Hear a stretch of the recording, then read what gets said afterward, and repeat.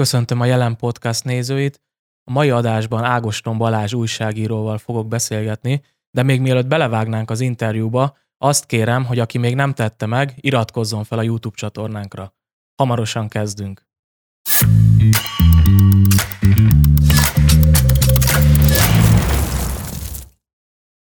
A mai adás vendége tehát Ágoston Balázs, a Demokrata főmunkatársa, családapa és kispesti szurkoló. Köszönöm, hogy elfogadtad a meghívásunkat. Köszönöm a meghívást. Az imént felsorolt 3 titulus közül melyikre vagy a legbüszkébb? Hát a családapára egyértelműen. Miért? Szerintem egy férfi a legnagyobb dolga az életben, amit elérhet, szerintem az, hogy apa lehet, családapa lehet, hogy családban élhet. Egy embernek egyébként az, hogy családban élhet, ez mindennél fontosabb, és a másik kettőhöz is, meg még sok más egyébhez is ez fontos és szükséges, elengedhetetlen háttér. És az újságírás hogy jött? Hogy lettél újságíró? Ez egy nagyon érdekes kérdés. Sokan szokták azt mondani, bármilyen hivatást űző emberek, hogy hát ez tudatosan rákészültek, vagy családi örökség volt. Nálam ez nem így volt, viszont mindig is érdekelt, hogy mi történik körülöttem, volt igazságérzetem. Valószínűleg, hogy ezt a gyermekkori olvasmányaim is erősítették, fejlesztették az egri csillagoktól kezdve a Pál utcai fiúkon át az indián regényekig, amiben mindig az volt a közös pont, hogy ugye ott a pozitív hősök a szülőföldjüket, a hazájukat védik, a grundot, a prérit, Magyarországot a hódító ellenséggel szemben, és hát ugye 14 év, nem egész 14 évesen ért az úgynevezett rendszerváltás, módszerváltás, gangsterváltás, kinek hogy tetszik. Az a mindenféleképpen megtörténő változás, ami akkor volt, és hát igen, hangos lett a magyar közélet, és az embernek meg volt véleménye, vagy lett véleménye. És ahogy szoktam fogalmazni, már csak terápiás jelleggel, és ez jobb, ha az ember kiírja magából, mint hogyha agyvérzést kap, úgyhogy így jött ez aztán, és írogattam ide-oda-amoda, olvasói levél, itt-ott rendszertelenül, és persze olvastam, és nem csak írtam, vannak, akik elkövetik a hibát, hogy csak írnak, de nem olvasnak, és többek között sok más, mert a Hunni, a Magyar Fórum klasszikus lapok mellett a legendás Pesti hírlapnak, és később annak, amikor az megszűnt, akkor a heti lapként újjászülető utódjának, a Demokratának is olvasója lettem az első lapszámtól, a híres 94-es augusztus 20-ai Szent István napi beköszönő számtól, és akkor úgy hozta a sors, meg a jóisten kegyelme, mert szokták mondani, hogy hát biztos véletlen, de véletlenek nincsenek, úgy tartják, hogy a véletlen az a jóisten inkognitóban, és én hiszek is ebben, hogy aztán most már több mint 20 éve a Demokratánál vagyok, és tehetem, amit teszek. Említetted a Magyar Fórumot, hogy lelkes olvasója voltál a lapnak. Mit gondolsz Csurka Istvánról? Csurka István színes egyéniség volt. Mostanában pótolom azokat a hiányosságaimat, amik az ő szépirodalmi munkásságát illetik, bár egyébként 10 évesen is már olvastam szépirodalmi műveit, de most azért volt sok lemaradásom, most próbálom behozni. És zseniális szépíró volt, mind novellában, mind regényben, mind persze drámában, egészen zseniálisan érzett rá, apró rezdülésekből kibontva egy társadalom állapotára. Nem sokan tudtak a szépirodalom eszközeivel nála tökéletesebb, és abban a korban megjelentetve a Kádár rendszerről tökéletesebb képet rajzolni. Nem is mindig értem, hogy azok egyáltalán hogy jelenhettek meg. Bár aki tudja, a Magvető könyvkiadó akkori igazgató Kardos György és az Acél György közti, bár egy alomból valók voltak, de mégis személyes utálat volt köztük. Hála Istennek, mert így már csak acél bosszantására is Kardos időnként megjelentetett olyan műveket, amiket egyébként nem biztos, hogy megjelentetett volna. Hála Istennek, hogy így történt. Csurka István emellett egy nagyon fontos, jelentős politikai gondolkodó volt. Nevezzük ezt nemzeti radikalizmusnak, kortárs 20. századi, 21. inkább az a 20. század végi nemzeti radikalizmus. Jelentsen is ez bármit, annak ő egy fontos képviselője volt. Az a fajta hiányérzet és igazságérzet hajtotta őt előre, ami tényleg sokakat eltöltött, a rendszerváltozás első évei után, amit ő aztán azt hiszem, hogy 92. decemberében a Keserű hátország című 2 részes tanulmányában tökéletesen leírt. Tökéletes volt a címválasztás is, és azt hiszem ez a Keserű hátország tulajdonképpen 2010-ig, a 2010-es évek elejéig várt arra, hogy megtörténjen az, aminek meg kellett volna már korábban történni. Nem biztos, hogy meg is lehetett volna történnie, de talán lehetett volna jobban történni mégis annál, mint ahogy történt, hiszen látjuk, hogy például Lengyelországban vagy Csehországban máshol is azért jobban sikerült ez az átmenet. Persze Csurka Istvánnak megvoltak az emberi gyarlóságai, amik kihatottak arra is, hogy a MIÉP végül elporlatt. A MIÉP csúcskorszaka kétségtelenül 1998 és 2002 között volt, amikor a konstruktív ellenzékiség mintapéldáját adták, és azóta is azt hiszem, hogy ez irányadó kéne legyen mindenkinek, aki felelősséggel hazában, nemzetben gondolkodik, és történetesen ellenzékben van.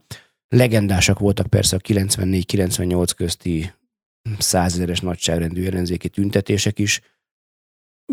2002 az egy nagy pofon volt a teljes nemzeti oldalnak, ugye hát a Fidesz is győzelemre készült, a MIÉP pedig kvázi kormányzásra, koalíciós partnerként nem úgy lett, de azt gondolom, hogy mindaz, amit Csurka István politikai gondolkodóként, ideológusként, ne féljünk ettől a szótól, letett az asztalra, és a MIÉP irányelvévé tett, ugye a megmaradni, gyarapodni, visszaszerezni, ez sok szempontból tetten érhető és gyakorlatban megvalósul a mai kormányzati politikában. Nyilván lehetséges kritikákkal és hiányosságokkal együtt. Tehát akkor, hogyha Csurka Istvánnak az örökségéről beszélünk, akkor te úgy gondolod, hogy a jelenlegi politikai palettán ezt elsősorban a Fidesz képviseli?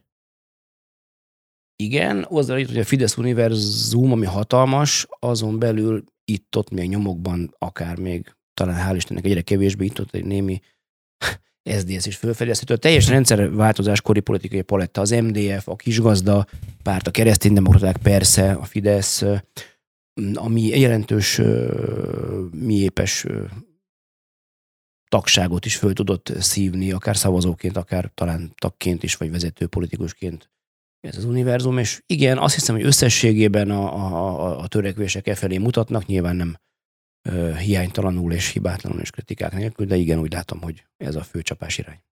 Viszont, hogyha megnézzük a Mi Hazánkot, ugye sok politikus, például Torockai László elnök, vagy ugye Novák előtt alelnök, a MIÉP-ben kezdték politikai pályafutásukat, tehát ebből a szempontból csurkai szemmel, vagy ilyen miépes szemmel, hogy tekintesz a Mi Hazánkra? A Mi Hazánk egy üdítő kivételnek tűnik a jelenlegi ellenzéki felhozatalban. Remélem, hogy így is marad, hiszen ők nem látszanak elkövetni azokat az árulásokat, mint amiket a Jobbik elkövetett, és hiszek is abban, hogy ezt nem is fogják elkövetni, még hatalomtechnikai megfontolásokból sem, mert azért itt-ott már lehetett látni, hogy akár, hogy mondjam, pártpolitikai haszonszerzésből léphettek volna így, vagy úgy, vagy amúgy, de nem tették meg, és igyekeznek ők is konstruktív ellenzékként viselkedni a parlamentben, ez mindenképp üdvözlendő és helyes, mert fontos egyébként, hogy legyen egy ilyenfajta, ha úgy tetszik, megtámasztása a Fidesztől jobbra álló megtámasztása a Fidesznek, ha éppen ez szavazatokban szükséges. Kicsit térjünk vissza az újságírásra, azt már említetted, hogy miért lettél újságíró, viszont a hogyanról még nem beszéltél, egész pontosan arra lennék kíváncsi, hogy kerültél a Demokratához, hogy van itt valamiféle ilyen anekdotaszerű történet, vagy ilyen teljesen hétköznapi módon zajlott le ez az egész? Nagyon egyszerűen és sorszerűen, véletlenszerűen, és mint mondtam, hogy véletlenek nincsenek. Ilyen adminisztrációs munkakörbe lett ott egy lehetőség, én azzal éltem, illetve megfelelőnek találtattam, és aztán elég gyorsan átkerültem újságíró munkakörbe, tekintve, hogy korábban egyébként már én más az Új Idők heti lapot, később 2 heti lapot feltétlenül meg kell említsem, és akkor tulajdonképpen Bencsik András mondhatni fölfedezett magának, bár egyébként olvasói levél már korábban, ifjonti bohó koromban megjelent a Demokratában a tollamból, de hát az persze egy levél, az más műfaj.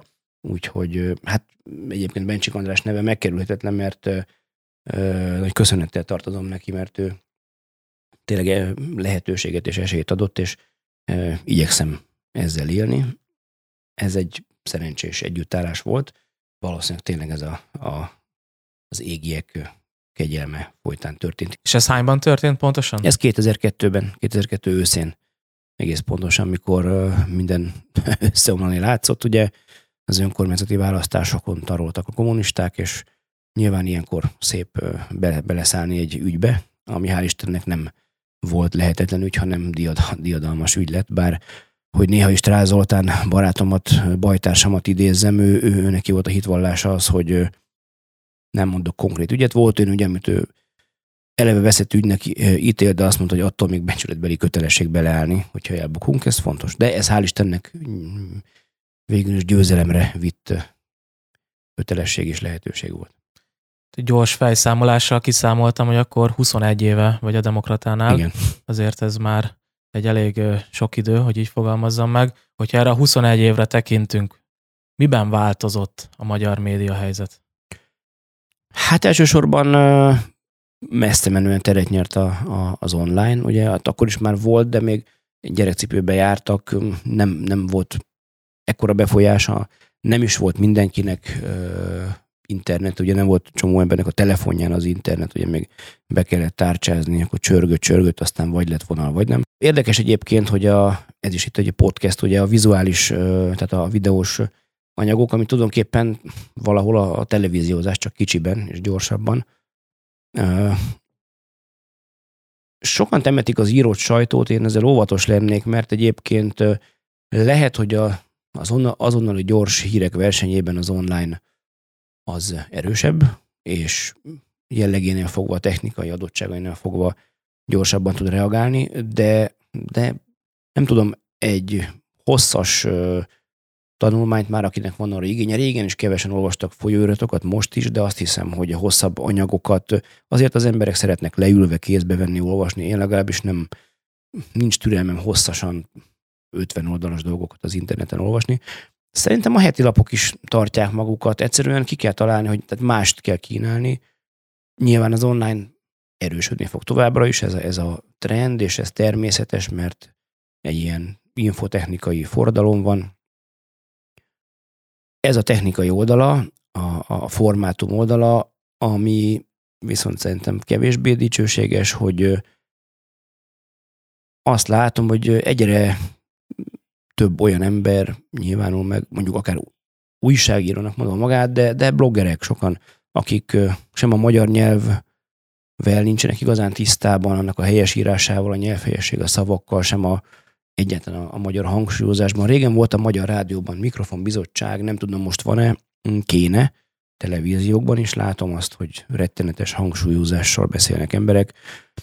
Ez egy probléma, tehát hozzátartozna a kultúránkhoz, identitásunkhoz, hogy a saját anyanyelvünket becsüljük meg annyira, hogy tisztességesen megtanulunk rajta beszélni. Előbb tanulunk meg azon beszélni, mint mondjuk idegen nyelveken. Ez egy hiányosság, de hát ez csak lehet egy ilyen magamfajta öregedő embernek a dohogása. Nem hiszem, mert én ismerek egy kiváló beszédtanárt, aki többször megfogalmazta azt, hogy tanítani kellene általános iskolában és középiskolában is a beszédtechnikát, illetve a retorikát, de ugye ez csak minimális szinten jelenik meg a magyar nyelvtan keretei között, úgyhogy itt még lenne hova fejlődni.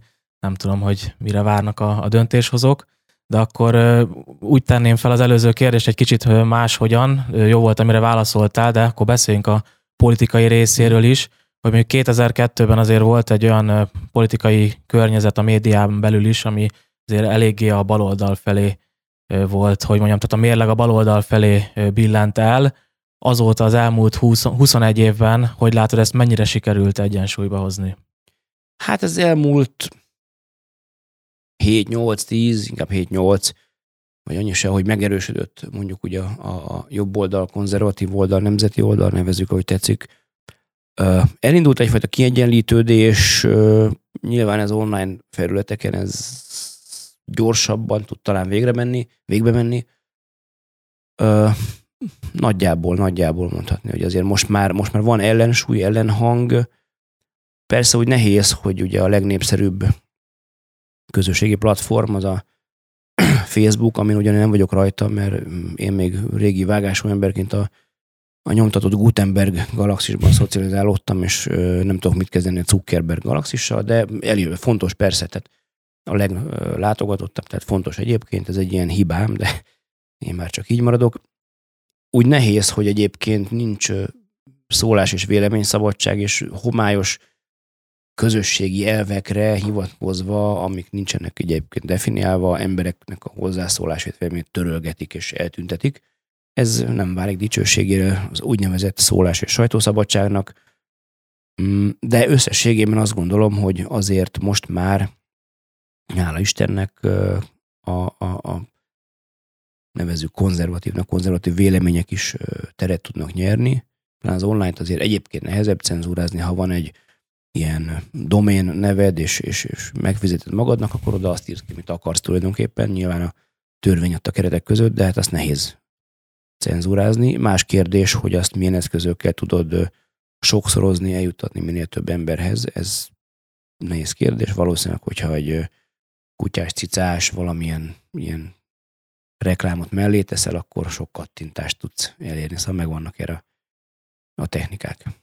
De például, bocsáss meg, még így mondod, például a heti lapok világában nemrég számolgattam, azért még mindig messze menően baloldali többség van. Ha úgy nézzük, van két, nevezzük konzervatívnak, jobboldalinak, nyomtatott heti lapokról beszélek, a Demokrata és a Mandiner, és akkor a másik oldalon ott van a HVG, a Magyar Narancs, az Élet és Irodalom, Hócipő, ha van még 168-ra talán megszűnt, van ez a Jelen című, nem azonos a Magyar Jelennél, egy Jelen című lap, ott a Magyar Hang, szóval azért ott messze menő fölény van.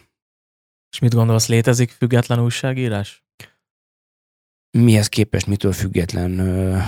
Ezt is olyan bűvszónak tartom, hogy a szabadság, meg az egyenlőség, meg a függetlenség. Egy ember él valahol. Mondjuk én élek Magyarországon. Bocsánat, te már az objektivitást azzal megtörted, hogy felvetted ezt a pólót, tehát itt már egy komoly értékválasztás látszik a ruházaton. Természetesen.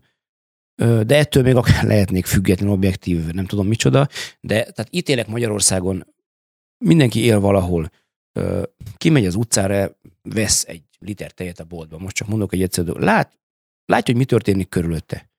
Tehát nem független attól, hogy mi történik körülötte. Ha itt tudom, éppen kirabolnak valakit, akkor persze megbotránkozunk, és akkor van véleményünk róla, hogy ez egy szörnyű dolog. Ott másik részen történik egy jó dolog, fölépül egy új iskola. Az jó, annak örülünk. Ha újságíró vagy, ezt megírod. Nyilván nem azt mondom, nem nehéz úgy megírni, hogy hát fölépült egy iskola, egy épület, és ez mindegy. Természetesen ez egy jó dolog, de a rablás meg rossz dolog, akkor nyilván leírod, hogy az rossz, ez meg jó. Ez nem az objektivitás hiánya, de természetesen nem vagy független attól, ami körülötted történik. Benne élsz, te is a része vagy, tehát a saját magad életétől nem lehetsz független. Ilyen értelemben nincs független újságírás, és szerintem nem mond igazat, hazudik az, aki magát független médiának mondja. A Telex ezt rendszeresen hangsúlyozza minden cikke, minden második mondatában, de hát nevetséges az annak függvényében, hogy honnan finanszírozzák őket. Ugyan már. Kicsit evezzünk veszélyesebb vizekre, idézőjelbe téve. Ugye tudom, hogy a Demokrata nem része a Kesmának, a MediaWorks médiabirodalomnak, ezért egy külön polcra tehető, de hogyha mondjuk a Kesmát nézzük, akkor azért elég sok kritika megfogalmazódik így, hát nem csak bennem, hanem sokakban, így a működésével kapcsolatban, kézi vezérlés, vagy éppen, hogy a bulvár témákat hogyan emelik be. Te erről mit gondolsz? Nem látok bele igazán a Kesma napi működésébe, a Kesma lapok napi működésébe, úgyhogy igazából nem nagyon tudok erről mit mondani. Nem hiszem igazából ezt a kézi vezérlést, mert például bizonyos témák egyes mondjuk Kesma lapokban megjelennek, másokban nem. Szerintem ez szerkesztői döntés kérdése, tehát nem érzem igazán ezt a fajta kézi vezérlést. Hát a bulvár az meg bulvár, persze, az mindenütt megy, ez egy trend, nyilván úgy könnyebb üzenetet eladni.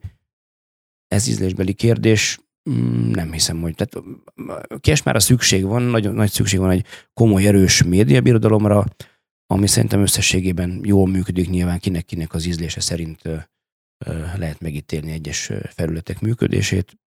Szerintem nincs ezzel gond.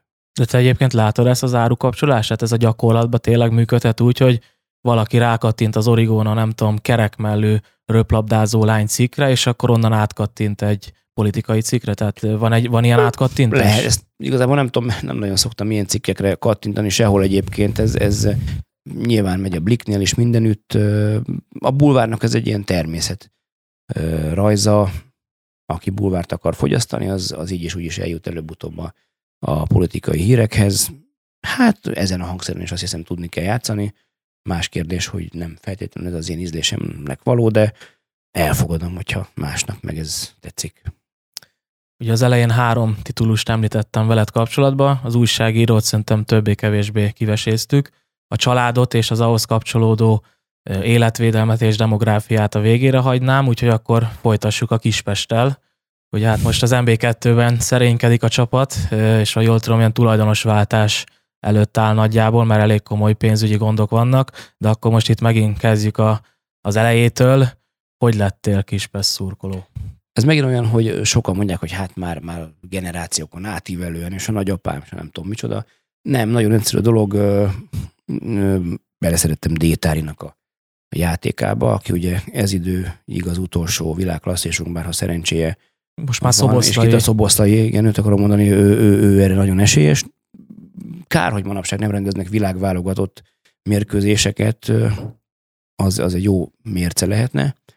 De Szoboszlai minden esélye megvan arra Szoboszlainak persze. Szóval beleszerettem az ő játékában, ritka, elegáns és intelligens módon játszott, nem csak gólokat tudott lőni, meg váratlanokat húzni, ami azért nagyon fontos.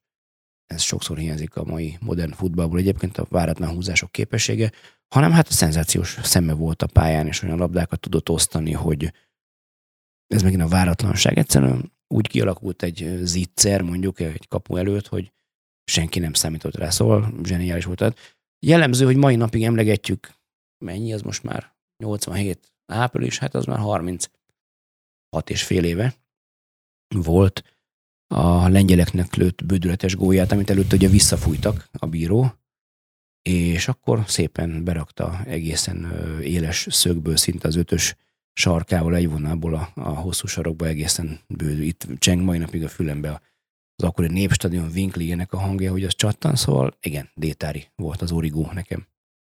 És nem szúrta el, hogy Frankfurtból az Olympiákoszba igazolt? Nem tudom, milyen ajánlatai voltak, de valószínűleg azért más ligába is mehetett volna. De hát jól tudom, ott valami rekordösszeg volt az átigazolás tekintetben. Volt, ugye Komora Imre, az apósa intézte ezt, hát na, ezek is furcsa dolgok, nem látunk egész pontosan bele, nem biztos, hogy tökéletes szakmai döntés született, de azért az Olympiákusz mégiscsak egy Olympiákusz, és nem egy Anzsi Mahacskala.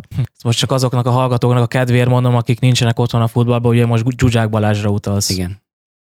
Igen, na ez röviden térek, csak nem akarom a Kispest felől elvinni erre a témát, de tényleg az egy sírnivaló volt, és aki megnézi a Zsuzsák Balázs szócikket a Wikipédián, és megnézi tételesen lebontva, vagy hány gólt rúgott Eindhovenben, és azóta összesen mennyit, akkor az elég beszédes, és hát olyan, na mindegy, milyen csapatoknál volt. Anzsi Mahacskala, ugye ez egy ilyen dagesztáni, kaukázusi csapat volt, ahol a biztonsági helyzetre jellemző, hogy éppen Moszkvába edzettek, ott éltek, és csak a meccsre repültek oda. Amíg létezett a klub, már nem létezik, mert ugye a tulajdonosát agyonlőtték arrafele, ez gyakran előfordul, szóval nem biztos, hogy szakmailag jó igazolás volt. Na, mindegy, ezt a mellékutat akkor lezártam. Szóval igen, Détári volt az origó is. Az Olympiákosz az nem volt annyira rossz azért, meg azért ő azért letette a névjét azzal együtt, és amellett is nemzetközi porondon is, és utána még a válogatottban is sokáig sztár volt. És mikor voltál kint először Kispest meccsen, emlékszel rá? Igen, emlékszem, a dátumokban olyan vagyok, mint egy autista sajnos, tehát rövid távú memóriám, meg név és arcmemóriám borzasztó, de dátumokban elég jó vagyok. Pontosan emlékszem, 1988. augusztus 13-án egy Honvéd Békés Csaba meccs volt az első meccsem, 0-0 lett, és 11-esekkel nyertünk 3-2-re. Ezt azért mondom el, sokan nem tudják, akik akkor nem éltek abban az egy szezonban. Akkor jött be az, hogy már nem 2 pont a győzelem, hanem 3. Azt az egy szezont úgy nyomták az NB1-ben, hogy döntetlen esetén azonnal hosszabbítás nélkül 11-esek következnek, a győztes kap 2 pontot, a vesztes 1. Ezt én se tudtam. Ez ilyen szezon volt. És akkor ezt követően rendszeresen elkezdtél járni, ha jól sejtem. Igen, hát voltak kiadások, de igen.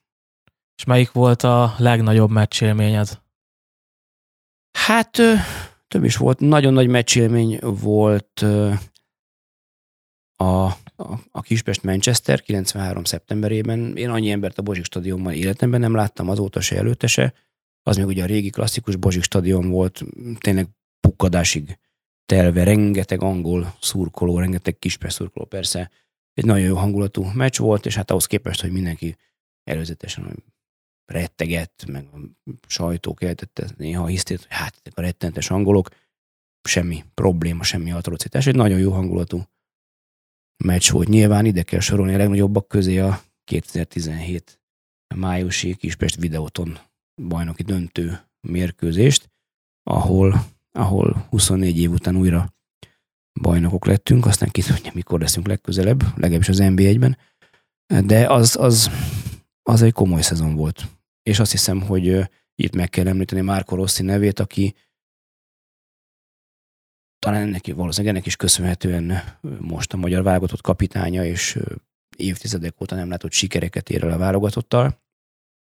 Érdekes dolog ez, mert ő igazából George F. Hemingway, a Kispest akkori tulajdonosának köszönhetően került be a magyar futballba, de hát nem ismerte őt senki, valószínűleg nem hiszem, hogy Hemingway úr is felfedezte benne a sportszakmai zsenialitást, valószínűleg olcsón megkapta. Viszont kinőtte magát és bizonyított, és azt hiszem, hogy szupersztár és örökre beírta magát a magyar futball történetébe a miszter. Ha már szóba került Hemingway, ugye ő egy eléggé kétes figura, meg sokan szeretik, sokan pedig utálják. Te melyik táborba tartozol?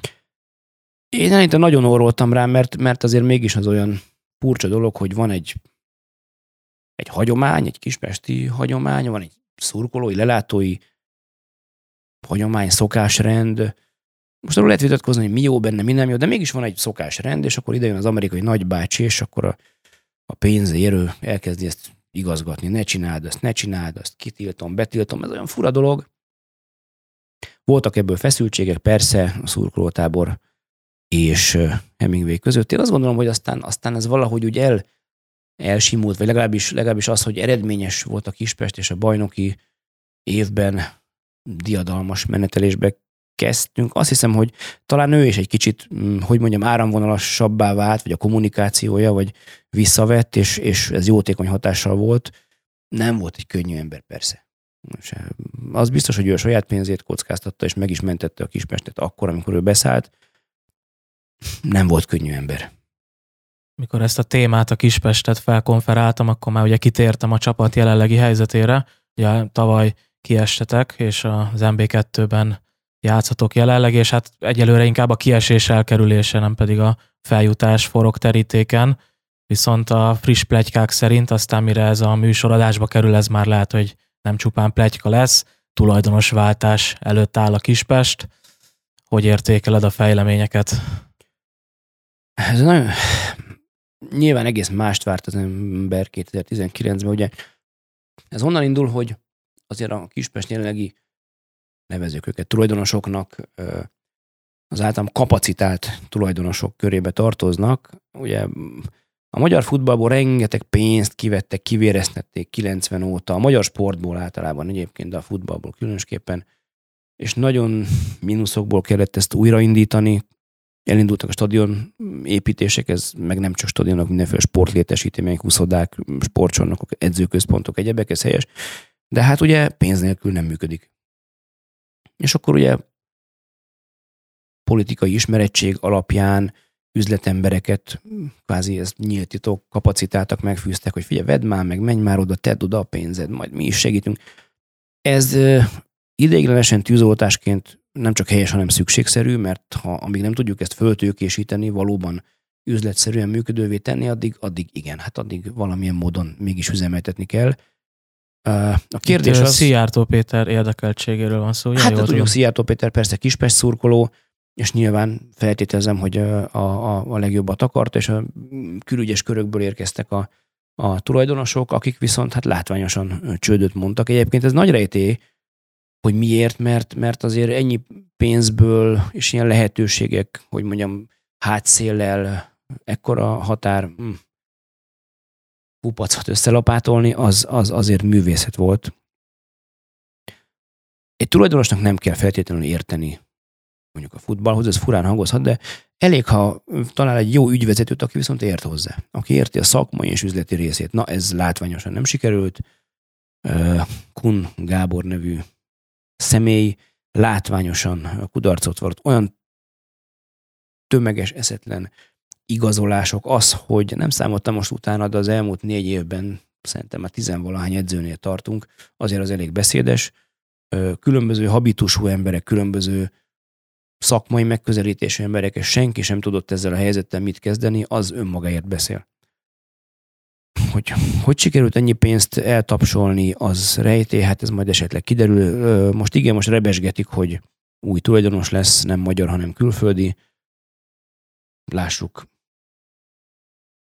Remélem, hogy ennél csak jobb lesz, hogyha sok milliárdos hiányt sikerül befoltozni, akkor már egy kicsivel beljebb leszünk, aztán meglátjuk. Szóval egyelőre nem is a feljutás vagy a bennmaradás, hanem a megmaradás az elsődleges cél, úgy látom. Meglátjuk, aztán vannak csodák.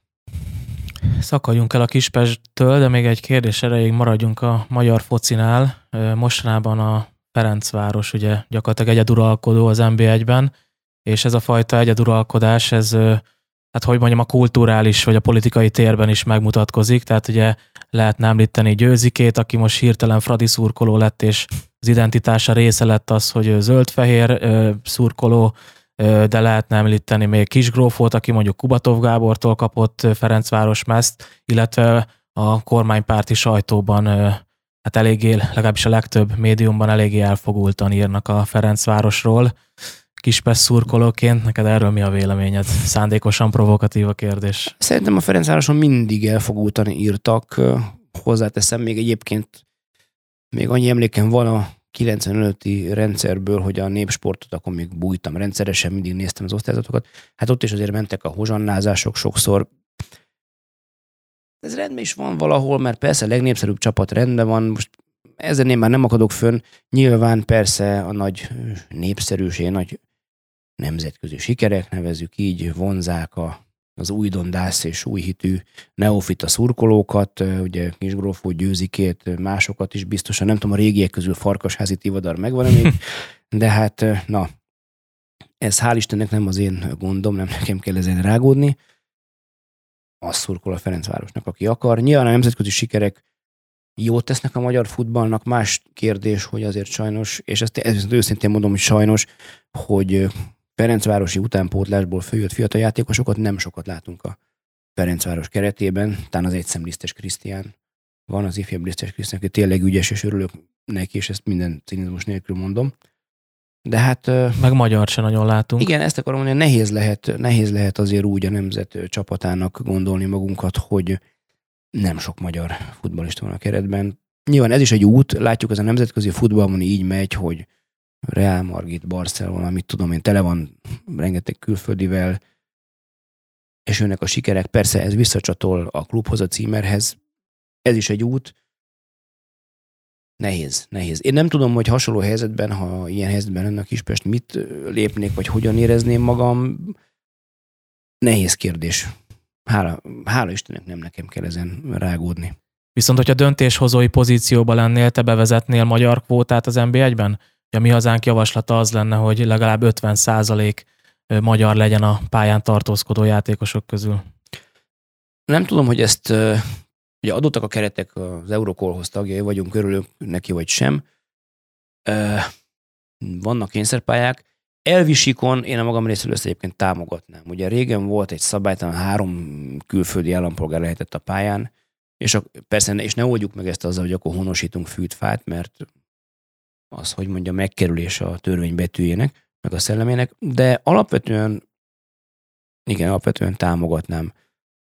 Azzal persze, hogy egyébként itt az utánpótlás képzés tekintetében nagyon komoly problémák vannak, mert egy csomó tehetséges gyerek valahogy elvész, és nem futja ki magát sem itthon, sem külföldön, tehát valahogy ezt meg kéne erősíteni ahhoz, hogy legyen akkora merítési lehetőség, hogy egyébként tényleg lehessenek sikeresek adott esetben nemzetközi porondon magyar klubok, és itt van az, hogy persze az is egy döntés, hogy sok külföldit igazolnak és játszatnak.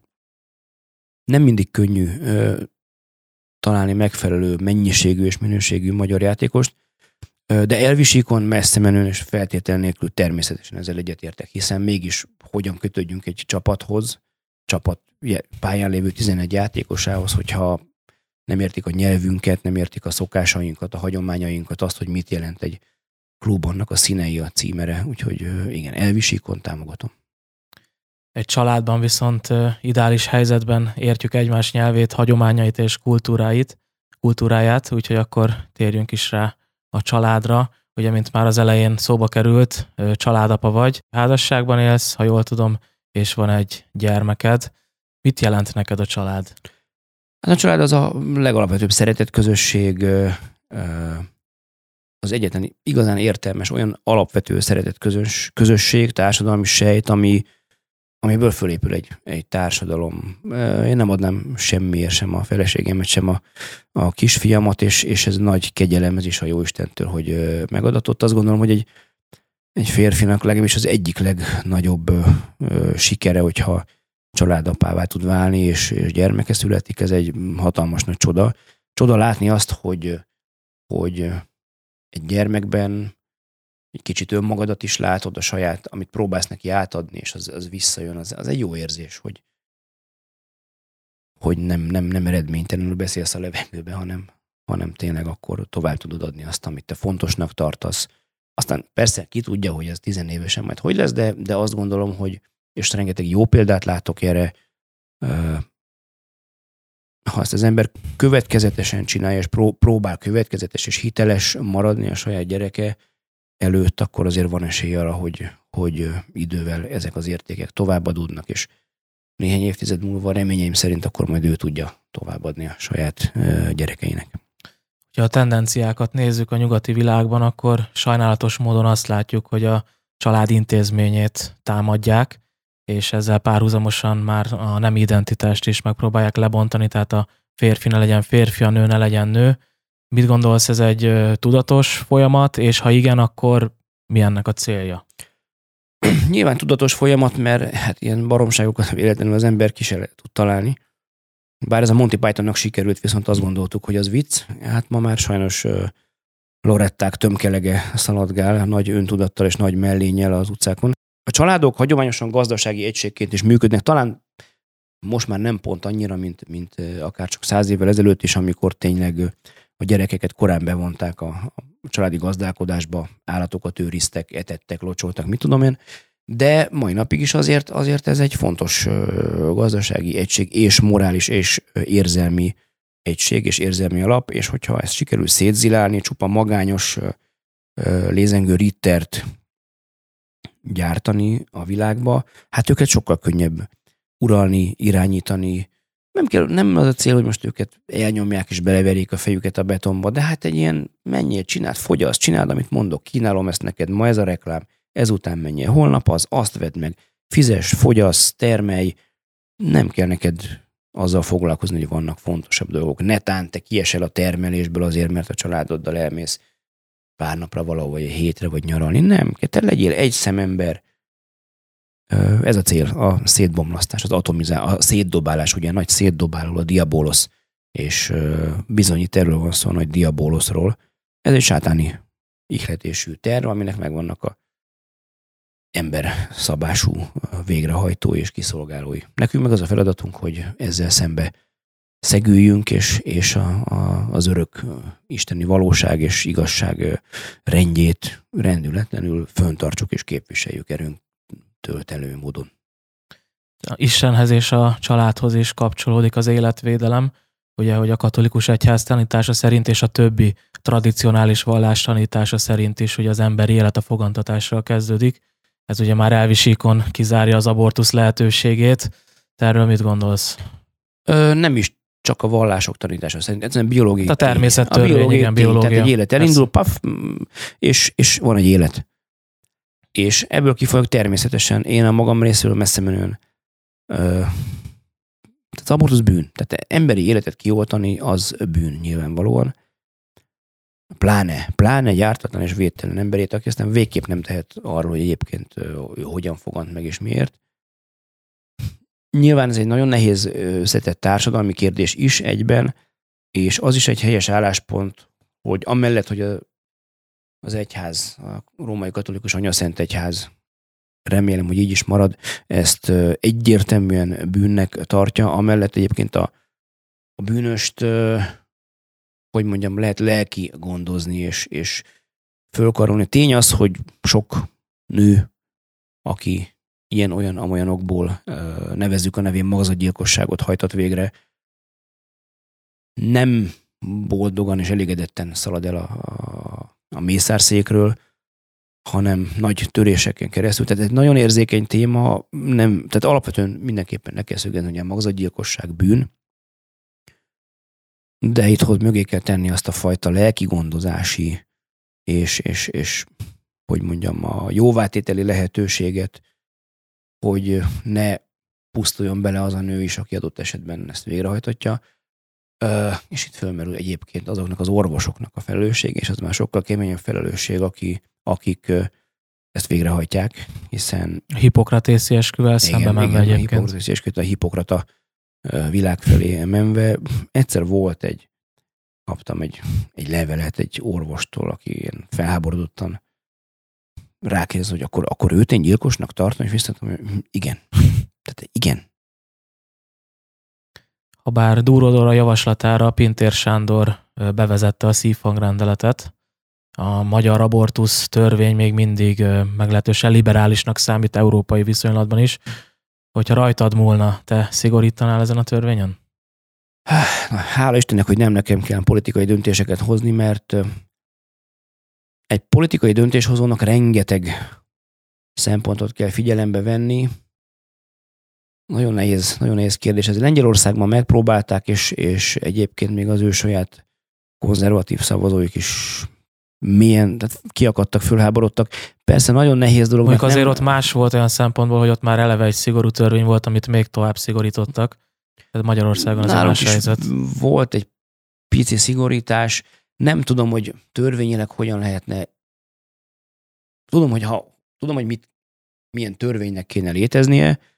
Nem tudom, milyen lehet. Nem tudom, hogyan lehetne ezt tovább szigorítani nagy társadalmi felfordulás nélkül, miközben persze elvisíkom, meg nyilván ezt valahogy tiltani kellene. Bocsáss, meg nem vitatkozni akarok veled. Nehéz kérdés, ez politikai döntéshozás szempontjából. Nem vitatkozni. A szívhangrendelet egyértelműen pozitív, és örülök, hogy, és igen, ez Dúrodórának nagy érdeme, és nagyon fontos, hogy ezt bevezették, és remélem, hogy ennek statisztikai adatokban, emberéletekben megmutatkozó hatása is hamarosan látható lesz. Pontosan a szívhangrendeletre akartam kitérni, hogy én azt látom, hogy a szívhangrendeletnek sem volt egy olyan hatása, ami így megdöntötte volna a magyar kormányt, vagy nem tudom. Tehát, hogy szerintem most már eljutott egy olyan szintre a társadalom, hogy kis lépésekkel, de lehetséges az életvédelem felé elmozdulni. Mindenféleképpen a felé kell elmozdulni, még inkább itt nagyon fontos szerepe van például a sajtónak. A sajtó például, visszatérek az elére, ebben a kérdésben nem lehet úgynevezett független. Mert az, hogy most élet vagy halál, az nem két egyenrangú dolog, egyenértékű, az egyik rossz, a másik jó. És aki minimális felelősséget érez újságíróként, vagy bármilyen véleményformálóként, színi rendezőként, íróként, akármiként, az igenis bele kell ebbe álljon, és afelé kell, nem azt mondom, hogy korbácsolni, ostorozni, de mindenképpen ösztönözni, és a jó példákat fölmutatva, és szembesíteni a rossz példákkal a társadalmat, az olvasókat, nézőket, hallgatókat, afelé kell terelni, hogy igen, az élet fölvállalása jó, hogy a magzatgyilkosság rossz, és hogy minden emberi élet egyszeri és egyedi és megismételhetetlen érték, amikor megszületik, és ártatlan emberek életét kioltani, az bűnös. Tehát ezt hogy mondjam, hogy szokták ezt mondani, a tudatformálás, meg edukálás, meg divatos szóval érzékenyítés, de akkor érzékenyítsünk erre. Ne a halálra, meg a pusztulásra, meg az aberrációra, erre érzékenyítsünk, hogy igen, ez fontos, az élet fontos. És nem, hogy mondjam, ha történik egy szexuális aktus, akkor azt lehet adott esetben úgy is csinálni, hogy ne legyenek, hogy mondjam, nem tervezett gyermekfogantatások, hanem akkor csinálják úgy, hogy utána ne kerüljön úgymond senki bajba, és ha mégis bajba kerül, akkor viszont vállalni kell a következményeket, mert egy ártatlan ember nem tehet arról, hogy egyébként két másik ember éppen szórakozott egy jót, és utána kidobják a kukába, ez nem így működik. Tehát van tehát a felelősségtudatot minden téren, ezen a téren különösképpen hangsúlyozni kell a sajtónak, a tudatformálóknak, a közvéleményformálóknak, politikusoktól újságírókon át, zenész, színész, akárki, aki a nagy tömegekhez tud szólni. Ez fontos lenne, hogy ezt a felelősséget fölvállalja mindenki. Köszönöm szépen, hogy itt voltál, és elmondtad a gondolataidat. Nézőinknek pedig köszönjük szépen a figyelmet, tartsanak velünk legközelebb is.